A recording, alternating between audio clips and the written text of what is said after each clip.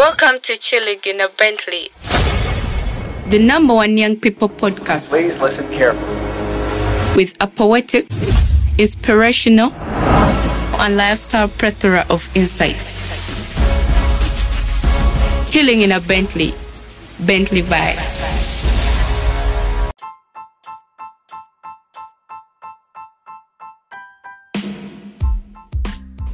Welcome people to Chilling in a Bentley with Davis, and today I'm chilling with the hardest guy in photography and on Instagram, and I made this Bash Mutumba. I am also with two loyal fans.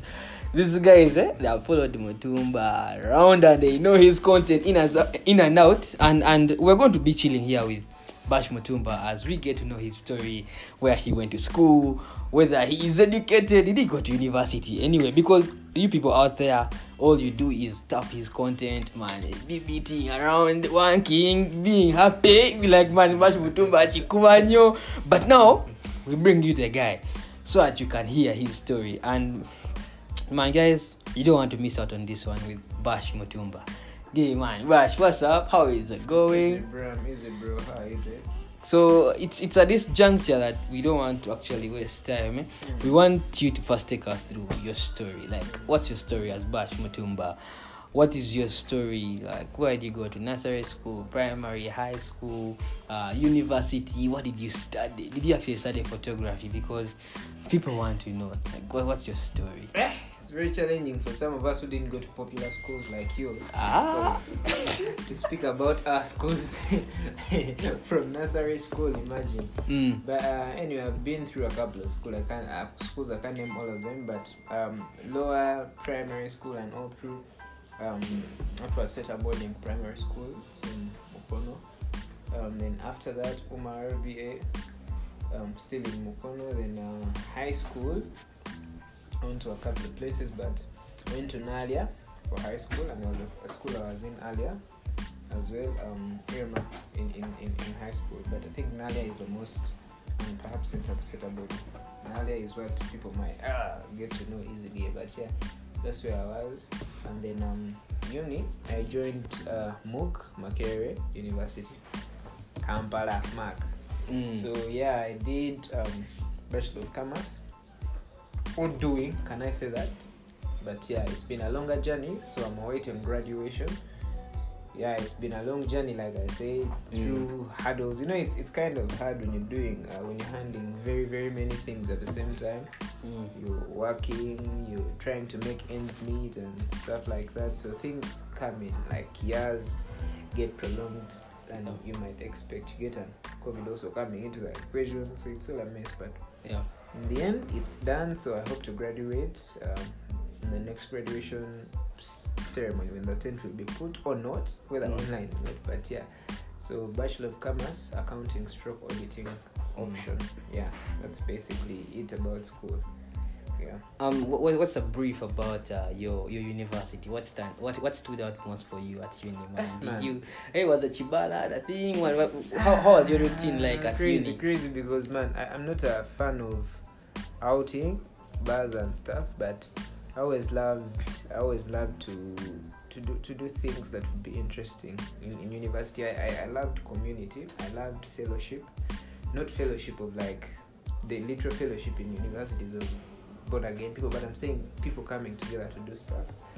For example, while I entered university, in my Form 6 vacation, I was already inside Makerere for poetry, where we had a poetry night called Kelele at Makerere via the art gallery, the MOOC art gallery.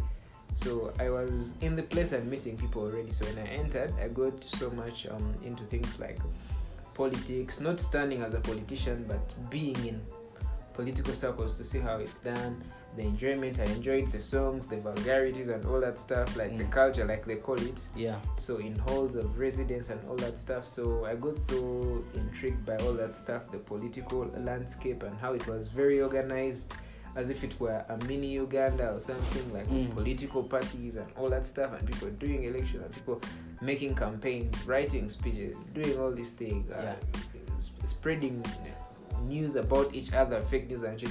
So that's how I joined Campus B through that I was writing random short stories about how a campaign went in a particular place. So I got hit up by someone from Campus B, a friend of mine later, called Emmy Omongin. And yeah, I started writing stories in university about various things that happen. I don't know if you know Campus B. Talking of Campus B, what are some of those interesting things you guys write about universities? Yeah, like the basic stuff that happens in university. It's more like a tabloid, but still it has a serious desk. It's like the biggest source for most university students of news all over the country in universities. So that's how it is.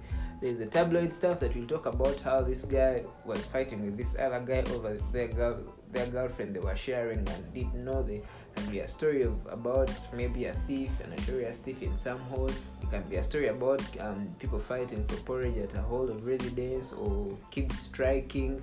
There can be even serious things about examination timetables, cutoff points, things like that. So it's just I think that's all encompassing for a campus student. So I was writing mainly stories around Makerere. We were based like about 4 or 5 people in MOOC, and then other people in other universities.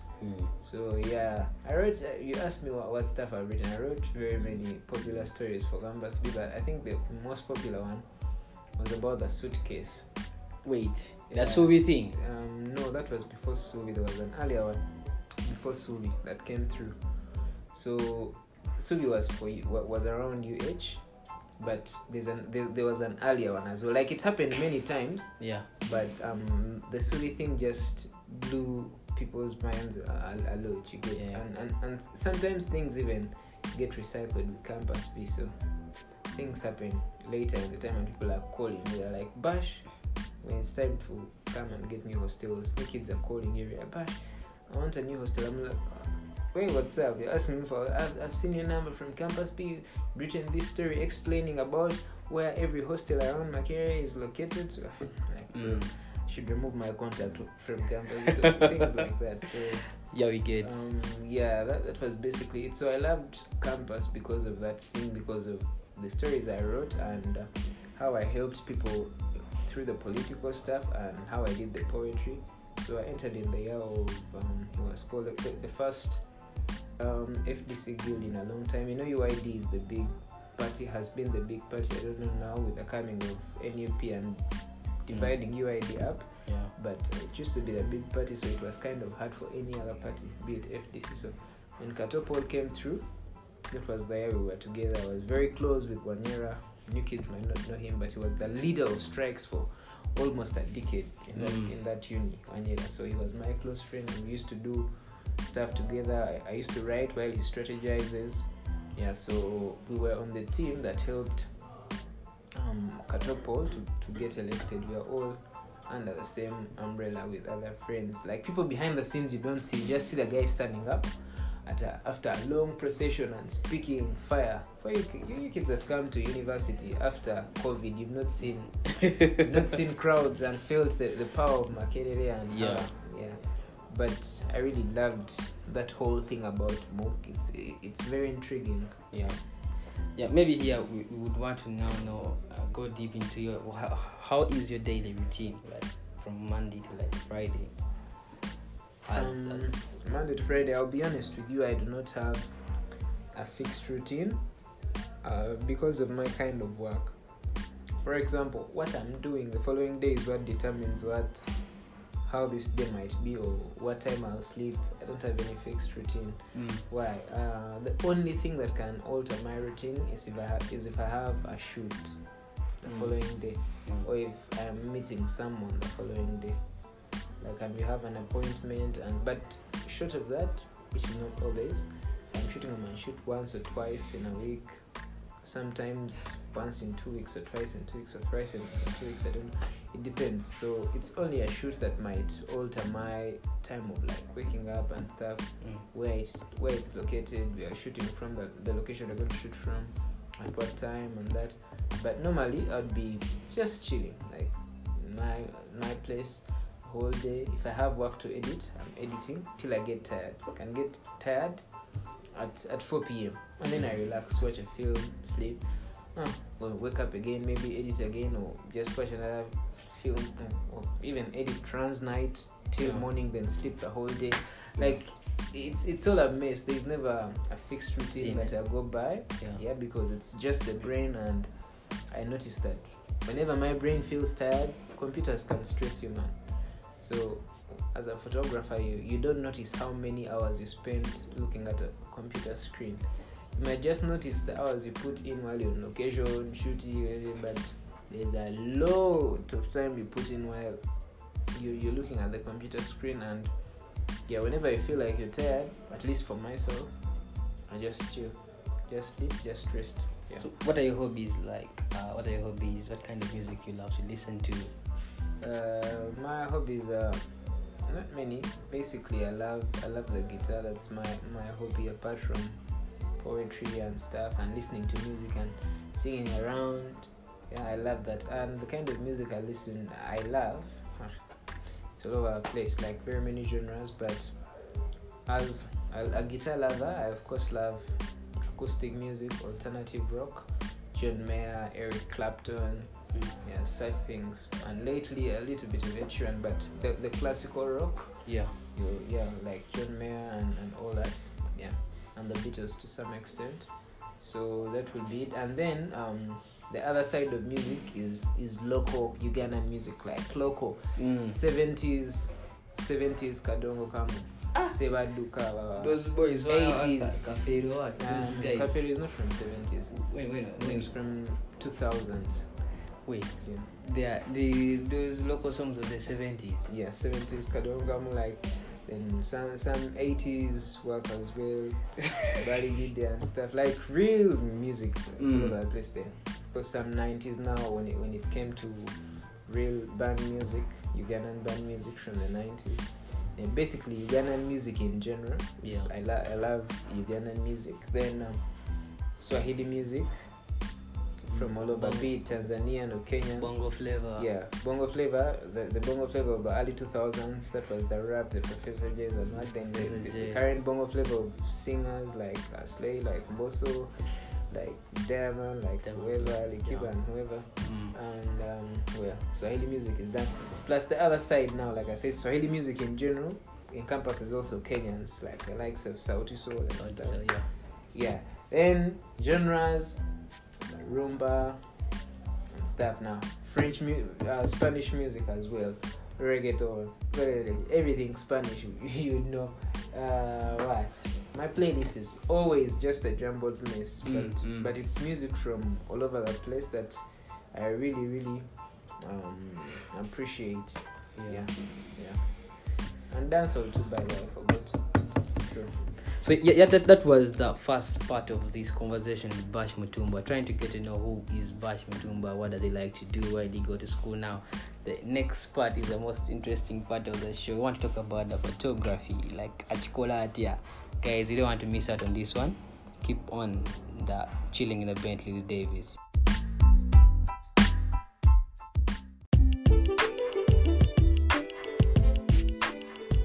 Welcome, people. We are still chilling with Bash Mutumba, and like I told you, I'm here chilling with two of his loyal fans. The biggest guys in the audience, Hassan and Eric. And man, this is a point where we now want to know how Bash Mutumba does his thing. One of the things that have made Bash Mutumba's name go out there viral is his photography. And about his photography, man, I can't say much about it. It can say for itself. Just go to Instagram and just type in Bash Mutumba. You thank me later. And it's at this point that I want to know from you, Bash, what's been the inspiration behind your photography? Man, I'd be lying if I say that from the start I set out to specialize in this kind of photography. Like it would be kind of, because it's never something that I set out. My photography journey started when I was working at Galaxy FM, trying to make ends meet while still at uni. I was doing social media handling for all platforms. I was doing voiceovers, like ads and stuff, voicing ads and all that stuff. I was writing stories for the website and stuff. similar thing like I used to do with Campus Before Love Stories. So that's when, because Galaxy had very many events and no one was so interested in the camera taking images. There were people who used to take videos, but for photos, so they were like, let me just take some photos for this case, because I saw cameras earlier. I used to see cameras. My dad was a photographer in the 90s. So he sent me, he was living in the diaspora, so he used to send me some toy cameras to take photos and stuff and fax them up. Back then there was no WhatsApp and stuff. So I loved cameras, and I had the idea of like, let me just take images and move on with this. So I took them, and people were like, why don't you do this professional? I was like, nah, I'm just doing it for sake. So it reached time and school became really tight, and I had to really quit my job and focus on school. That's when I was like, so I have to have an income stream that would give me money to keep working, you get, such that I don't starve and go back to asking my old woman, you know what, mama, I want some money. No. So I had to look for a way to keep earning money on my own. You know what I mean? So that's how I started photography. And you know, the usual stuff that you do, like you begin with like birthdays, what charging small amounts and stuff, and time people want now shoots on locations, people want this, people want that. So with time I'm like, I was with a friend of mine, he's called Oscar Ntege. He mentored me after when I got serious in photography. I learned most of the things online, YouTube and stuff, but the hands-on mentorship it always makes a difference, especially if you're mentored by someone who is very talented and they know what they're talking about. They don't gamble with stuff, they know it. Oscar is someone who studied industrial art, majored in photography at Makerere University, and he's so talented. He did stuff, he revolutionized many things, weddings and all, headshots and all that stuff. So whenever he used to see me like, but why don't you try at Budwa? I'm like, why? I don't see myself shooting Budwa. I want to do headshots like you. Like, nah, you'd be fire. I've seen the way you do your thing. I'm like, no, come on. Okay, let me try it out with a friend. I get a friend of mine. Yeah, as Oscar had suggested, we create work, and shockingly people love it. Like even him is like, whoa, I even never expected you'd be good at it. And after I've posted that, another person comes to me and is like, can you take my image? I'm like, how? I want something. I want lingerie. I'm like, oh, shoot lingerie. Oh, can you take my? I want a shoot in a bikini. Oh, you shoot the bikini. And so the Instagram kept on piling up work that's similar to that, and that you reached a point and you're posting something which is not really sensual and it's looking out of place. Like it's totally out of place. So I had to create another account for that. But with time, every single person that came for that. More of a forced specialized. Yeah.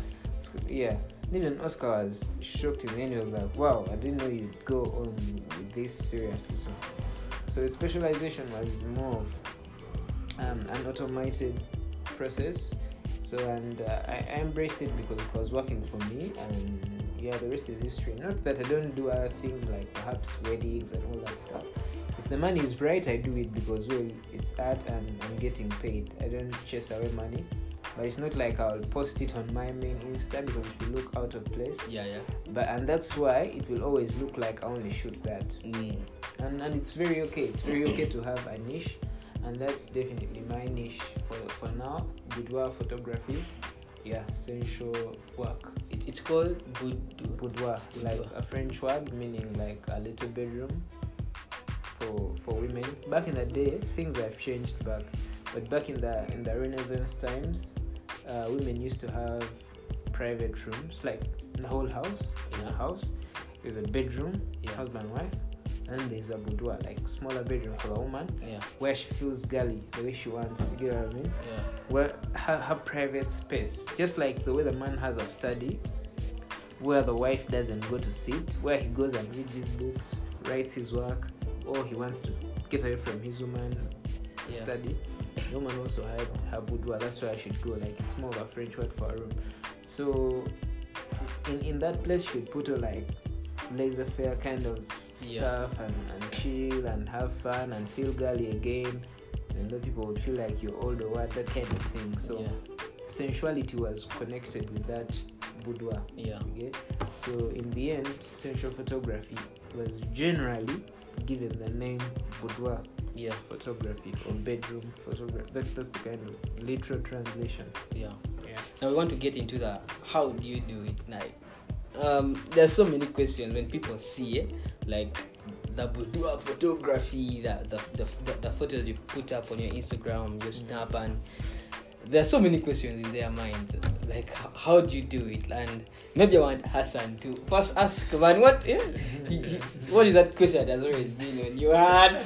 You don't ask Bash, like how do you do this? What is it about the how do you do it that you would want to know from Bash?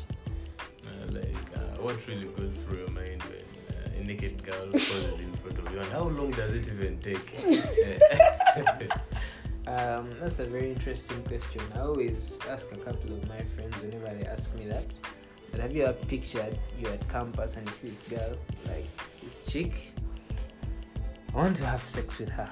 Yes, and that's perfectly normal. You can have it in your head. Yeah, it doesn't mean you go and be inappropriate with someone, no, but you can have the feeling in your head. So she's a very attractive girl. But then randomly you're back and there's some event back home and your dad is in a location and you see this pretty girl, like, oh fuck, she's here. What's up? My cousin took her first before I did, I don't know. So she comes through and then your dad calls you, hey, come through, calls her too, is like, come. So this girl you see here, I'd introduce her to you. She's a sister from your other mom. So right now she's right here and you should meet each other. She's called this, she's called that. You actually go to the same school. I don't know if you guys have met, but yeah, she's your sister from your other mom. That's her name. So really, you should keep in touch, keep blood flowing. After that day, do you really want to have sex with this girl again? Why? Because attraction is in the mind. That's what many people fail to understand. Attraction is in the mind. So when such things happen, you've programmed your mind that you're working. You know, it's confusing for some people because they've never seen naked women without the intention of sex. That's why it's hard. Like in your whole life, whenever you have seen a naked woman live, it was sex. Yeah. Like you've never really seen a woman undress in a sexual way and it's not sex. That's why it's hard. Obviously. So that's why somehow there are creepy people in this world and I can't rule that out. Some photographers will be creepy and shit, but the majority aren't. Majority who do this kind of work, not those who are trying to masquerade into it just for the excitement. No, people who actually do this as a job and they know it's paying them and they respect it. They can't be just like the same way it happens with gynecologists. You get? Not every gyno is a creep. Many of them are great people and professionals and doctors. And not every time a gyno is seeing a woman, they're seeing a sick woman. No, it's true. Some people just feel uncomfortable and they're just coming for a checkup and they're perfectly fine. Not every woman going to see a gyno is a pregnant woman, they're big belly. No, some people go and they're perfectly fine, but they're feeling just uncomfortable, like maybe I have an infection, perhaps. Yet you actually don't. So the gyno is seeing a perfect thing, but it's not like every time he's seeing a woman, he's just getting weird head-ons and wants to have sex. You get what? So that's the whole thing, because they're used to being able to see such a woman, or even makeup artists. I'll give you very many examples of people that get to see naked women without expecting sex. That's the biggest issue. So with me, man, I got used to it because I know attraction is in my mind, and it's happening. Just like some model I showed a couple of times, it's called Kabarebe. So during Kabarebe was on TV and I asked him, so how does Bash do? And she said, huyo mwana bataima. So that's why I feel like this guy perhaps he doesn't get turned on because it's just too professional. Like because a girl can notice when some guy is turned on, especially guys who want it to be shown. Someone might get turned on and they don't want to at some point. So it's easy to separate it and move on and continue the shoot. You get what I mean? And some actually do and they want, you get what I mean? But still in the end, if a girl will notice whether you're hiding or you're not. But if you're really serious and you're just continuing to direct her, now pose like this, push your lower back in, breathe in, close your eyes, look at me, turn. Like you're actually directing her to do very attractive things, but still you're not getting turned on. Why? because your mind is not programmed to do that. It's a very hard thing to tell someone and they explain it, but I've had people on set to assist me who earlier were thinking, but after being on set, they realized that, you will shoot for 2 solid hours and even finish the shoot and not notice the shoot has ended. You're like, okay, it has ended. What was I excited about earlier, thinking, what I'm going to do, I'm going to see. No. In the end, it's work. So, yeah. Have you been answered, Mr. Hassan? Or you still have another question? So it's all about the mindset, nothing else. Nothing else. Like attraction, nowhere else. This one just reacts to what the brain does. Yeah. I have another question. Do you have a girlfriend? Are you in a relationship? And how does she see that? In this current time, no. But I've had relationships while doing the same work. And it's because most of the people I meet, they meet me in the time when they know the kind of work I do. So it's not a shocker. Some of them have been on my sets and they've seen. So it's not like, she's so worried. But she's going to do this. Yeah, some people think I'm always even alone on set. Like it's so hard to even be alone on set. You get like you always have someone there. You have a makeup artist. You have someone fixing hair. You have very many people. You have a crew. So it's even hard for someone. It's not like since I can't be inappropriate in such and then I'll be inappropriate when you're alone. No, I've also had shoots where I'm just me and the model because some people want privacy, but still in the end, you know who a professional is, and this city is so small. Kampala is so small, you can't do anything creepy and someone doesn't say something. Yeah. So that's how it is. So people that have dated me, and that's why I don't push hard in relationships. I don't try to be in a like now that I don't have anyone. I'm not trying hard to no, because I know the kind of work I do is kind of sensitive, and for someone to be in a relationship with me, they have to know the kind of work I do and the kind of person I am. My personality, that's the most important thing. Knowing someone's personality and trusting them for that, and moving on with whatever you do. Yeah. And in terms of payment toward photography, is there a difference in payment of this kind of photography compared to the other wedding, birthday, what? Honestly, I think when you get a comfort zone, you get to learn it more, the ins and outs and how you get the money from it compared to the other photography types, because sometimes you might see a big number, like someone has come to you to shoot their wedding. For you normally shoot your boudoir sessions at between 300,000 to 500,000, and you're comfortable with it, and someone comes to their wedding and they're telling you, I want a wedding, and like, then you calculate and you're like, okay, let me charge you 2.5, like they cry, no, please budge. But I'm not a wedding photographer. But I know I want your work because I've seen your work. I want you to shoot my wedding, but I have 2 million. So you accept because 2 million looks bigger than 500k or even 300k. But you've not factored in very many things. Because if you're contracted as a photographer, you have to bring your own videographer because it's the whole package. So you bring a videographer, the equipment they are using, your assistant who is carrying the lights for you, all that can take about like 800,000. Then you're going back, you're editing the work. Sometimes it can be stressing, like you're really tired. It's too many photos. It's not the usual photo shoot which you edit once and finish. There are very many images. That's the other thing. And after that, printing images, making an album. In this era, photo books even better because they look classy. So photo books are more expensive, like 600k. That's on the side. Then frames. Then what? Like it's too much work, and even you've not factored in the whole fatigue you'll get from shooting the whole day on a wedding. Like it's totally stressed. In the end, the profit might not even be 200k, but just because you're holding big money, your head is comfortable. Like, hey, I shot this wedding at 2 million. Right? Look at how much you've spent and stuff. So if someone has shot weddings for a long time, they'll know how well they earn from their weddings. How to price, like what do you want for your wedding? I want this and this. I want a drone footage from high. I want it. So they'll know how to price very well. It's about having a niche and getting to know how to earn from it. Yeah. And for my kind of work, you have to do collabs with people at some point. You have to shoot people for free at some point. It's not a wedding, you'll never shoot a wedding for free, but in my line of work, you shoot for free. But why? That's why I tell you have to know the kind of industry you're in. Because in my kind of work, you have to have consistency on social media, on Instagram, for more clients to come.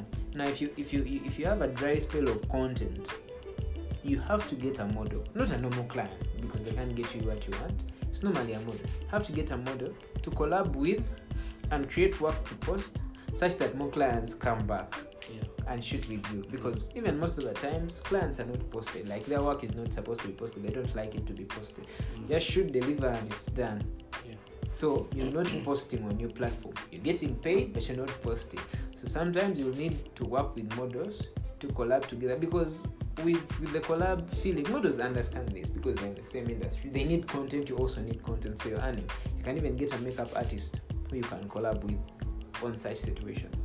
Like, collabing in this kind of line of work is not like a perfect thing. It really happens. So making money, honestly, it's about you knowing the business, how to charge, how to price, knowing locations, and all that stuff. Who is the hardest model you've shot, or have you shot some celebrities? The hardest model I've shot, I don't know what you mean by hardest model. What is hard about the statement, the hardest model? Yeah, it depends on what you call hard. Is it a hard guy? Maybe very pretty, maybe she had the biggest following, maybe she's and something is subjective. If it's following, then I think probably Kaware, but Zari too. She can be called a model. Yeah, I shot Zari for Talent Africa, Miss Uganda Night. I did some images of her. Yeah, Miss Uganda Night. So I've shot Zari. She's like the most popular person I've shot. Others were not really good, but others are just male artists and stuff. But you don't shoot events and stuff. You don't shoot guys, right? I do shoot guys, but there are not many. I think I've shot 1-2 guys, 1 or 2. I don't remember. But for my kind of work, like I told you, boudoir doesn't mean nude, like absolute nude. Yeah. Boudoir means sensual. You get? And for a guy, for us, you guys, so you don't know that you being bare chest in a shot is actually something that women find so appealing. It's sensual, you get? So that kind of work. When a guy asks you, you don't shoot guys, they expect a guy who is totally stuck naked, which is not how it works. Boudoir is about sensuality, not definitely being naked or what, but an image you look at and you're like, wow. There's that pic you took, okay? I think the chick was holding a camera, like she was absolutely naked. Okay, that's what we see. Maybe she was bumping and we are not seeing what she's bumping, but I think she was absolutely naked and she had the camera covering her. Yeah, the camera was covering. That's the whole point. She's not naked anymore. You get? Clothes are meant to cover. There are bikini lines that are even smaller than that camera. Okay? So that's the whole point of you're not showing. Yeah. You are hiding in shadows. Yeah. You get what I mean? That's the whole point of sensuality. Yeah. It's not about you showing someone really naked and they've opened up in some nasty ass way. That's the line is so thin between pornography and boudoir. The line is very thin because in the end, even when someone is totally nude and they don't have anything on their body like at all, and they're just seeing her bum from the back and she's doing something like this, you can look at 2 different images and get different feelings. This looks plain, like clean and like she's a nude woman, and this just looks like porn, like the pose is like, you get what I mean? It's different to invoke sensual feelings, like wow, it's so soft, she looks soft and tender and simple, like that kind of thing, than opposed to the other way around. So boudoir is basically sensuality in all forms. It can even be a dress. Like, she can even be in a dress. It doesn't have to be nude. Dress, can be lingerie, can be swimsuit, can be what, but the element of showing skin eventually has to be there somehow. Yeah. So you come up with all these styles, do this, like this. Yeah, I mean, in this line of photography, we are not shy to pick inspiration from people. Like, it's very hard. Even the person you've picked inspiration from will see that image and not notice. You get what I mean? Because they're very different things. Not always that I'm picking inspiration. Sometimes it just comes from my head, but you always have to pick inspiration from people because it's a changing world. You have to go by the times and know what's working now, what's trending. You get what I mean? So inspiration kind of helps it. That's why there's Pinterest. It's a very big app for photographers, like Instagram too, because you get ideas from other people. Yeah. For example, you can see I shot an image. He was showing me an image of the girl with the pineapple earlier before we started, and model called Trisha. Yeah. So you can see an image of someone else, and a model is standing with a pineapple and holding it like here, around here. Then from that, you build the idea of a model holding a pineapple right here. You get what I mean? Yeah. Like it just comes while you're shooting things. You just say, okay, our prop today is a pineapple. So I'm like, okay, we're going to shoot with a pineapple. You're going to be nude. Gets it. So you're like, yeah. So she gets that. So she poses with it in various positions. You'll never know the one you'll post, and it will look totally different, even from the wildest dreams. Someone will never see it and guess, oh, Bash pick this inspiration from this image, even though he'll see both images and he will know, oh, this image has a pineapple, this one also has a. So in the end, it's just about picking inspiration from other guys. So like after a pineapple, like okay, when you're done with the shoot, like do you guys like first go, then she goes in, like What do you mean? like the pineapple? Man, this is crazy. Like for instance, we're taking an instance of this pig. Now when you're done shooting, how does she go off? What do you mean? How Like does she she go go? back like to dress up. Like she goes off like, okay. Like you guys like close your eyes. How do I tell you this? Even Like, placing the It pineapple. depends. Yeah. It depends on how what we're doing on set. Most of the times they always have clothes to wrap around themselves. Like you're not trying to see. You're not trying hard to see her nudity. You get what I mean? You're not trying hard. You get what I mean? Like someone has finished the Yeah. pineapple posing it, and you're doing other things. Like it's just a natural process. So you throw her like a car.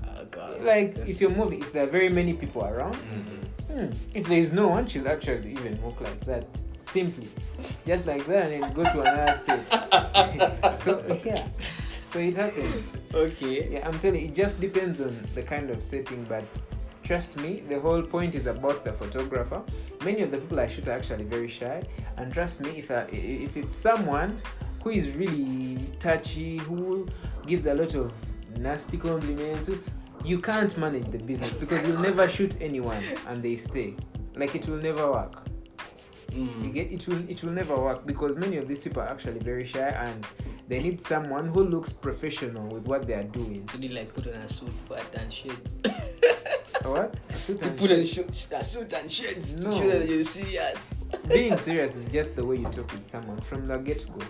How you explain the concept you're doing, how you talk about stuff, how you mention the body parts. Something as simple as that can sound so wrong. You have to be very careful. Yeah? Yeah, like push your lower back in. Don't talk about the butt. You get what I mean? Like, don't just say very suggestive things because sometimes it can be suggestive without even you intending. Like, you try to be sensitive with whatever you say in this line of photography, and everything just moves smoothly. Like, she won't even notice. At the start, she'll be kind of shy, like, oh, but you see, some women are way older than I am, and they can see it sometimes, like 35, 40-year-olds, whatever. And they're like, oh, this guy is much younger than I am. And some of them are insecure or what. Maybe a younger guy hasn't seen them naked or something. But in the end, they notice that you're actually not minding anything. You're just there to get the perfect shot. You're just telling her how to pose, lower back, your shoulders, your eyes, close your eyes, breathe in, turn a little your neck to the side, lift your chin, things like that. And someone is like, okay, now this is professional work. He's not trying anything sinister. You get what I mean? Yeah. Basically that. Maybe one of the last questions under this photography thing would be like, what would be like the reason to why someone may suggest to take part in such a kind of shooting? In the end, Yeah. most men can't get it, but women actually do. It's very therapeutic to have images of yourself, especially images of yourself naked. Women. Men, we're the ones who have a lot of insecurity with our sizes. Your dick size makes you feel very insecure. If you're not erect, you don't want a woman to see you because it might look so small. Such things. But trust me, women love to see themselves look beautiful. Like, I've received many messages. One of the main things that keeps me doing this is shooting very many girls, smaller girls, plus size girls, big girls, like, and everyone is texting you back like, Bash, thank you for making me feel good about myself. I have never seen myself like this. I never knew I was this attractive. Such messages, like, most guys don't get it, but women actually love to see themselves look so good, especially in the mirror. Even those who don't even take images, most of the others just stop in the mirror and they're like, wow.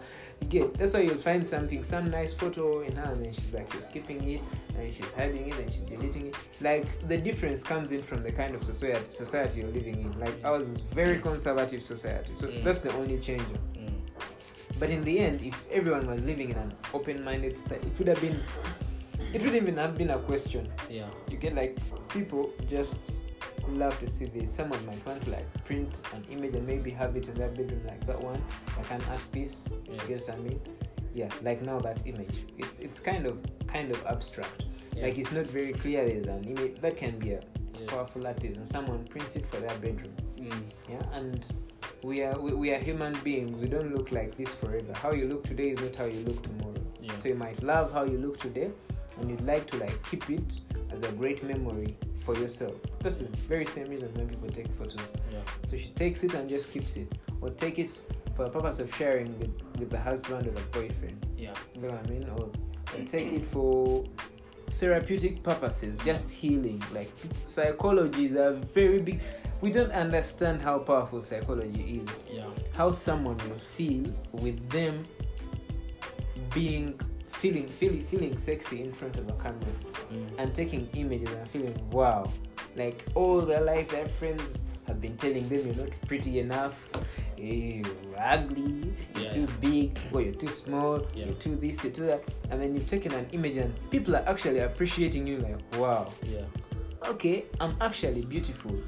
It's not the case that maybe I might not look like her, but I'm beautiful the way I am. Like, there are very many reasons, a myriad of reasons, and a few others I've given. Maybe the very last question in this, it would be the fact that you post these people's pictures on your gram and you show their faces. Are they okay with it? Do you, like, first consult them? Because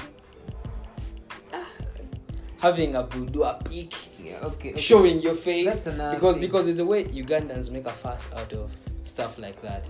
Like, a small pic goes out there, like, man, that chick needs lips. What? I'll answer you very easily. First off, not everyone I shoot gets posted. Like, I only post people who want to be posted. That's the very first thing before you even talk about any other thing. Secondly, not every person I shoot, it's their face is showing. The very same image you're looking at now. All that said, they say very many, they're like 4 sets of hands. All of them, there is no face. All of them. But they are very, very powerful images that worked so great. You get what I mean? All of them, all the sets, different, like 6 different posts. You get? And it's all that there is no single face. But it's still odd because people will see it and they won't even ask for a face. Because it's a close-up and it's looking powerful. You get what I mean? That's the whole point. So it all depends on the kind of thing, but I can't post someone who is not comfortable with it. And some people get posted and not tagged. Like, it's not the same thing. Like, everyone you're shooting the same thing. You're shooting their face and you're posting them or you're tagging them or what. It's different for different people. So these things that have Nairobi, Kenya, does it mean you went to Kenya? Yeah, I've been to Kenya a couple of times and I've shot there. Okay. So ideally, unless you guys have a question to ask about photography and Bash Mutumba, I feel like you've given us justice upon this photography thing. And whoever is out there who has been hearing about Bash Mutumba, the photography at Chikolatia, how does it go? How does he feel about it? I assume that, man, you've heard from the man himself, and it was nice hearing from you guys, having you guys tune in to Chilling in a Bentley with Davis, and see you on the next episode.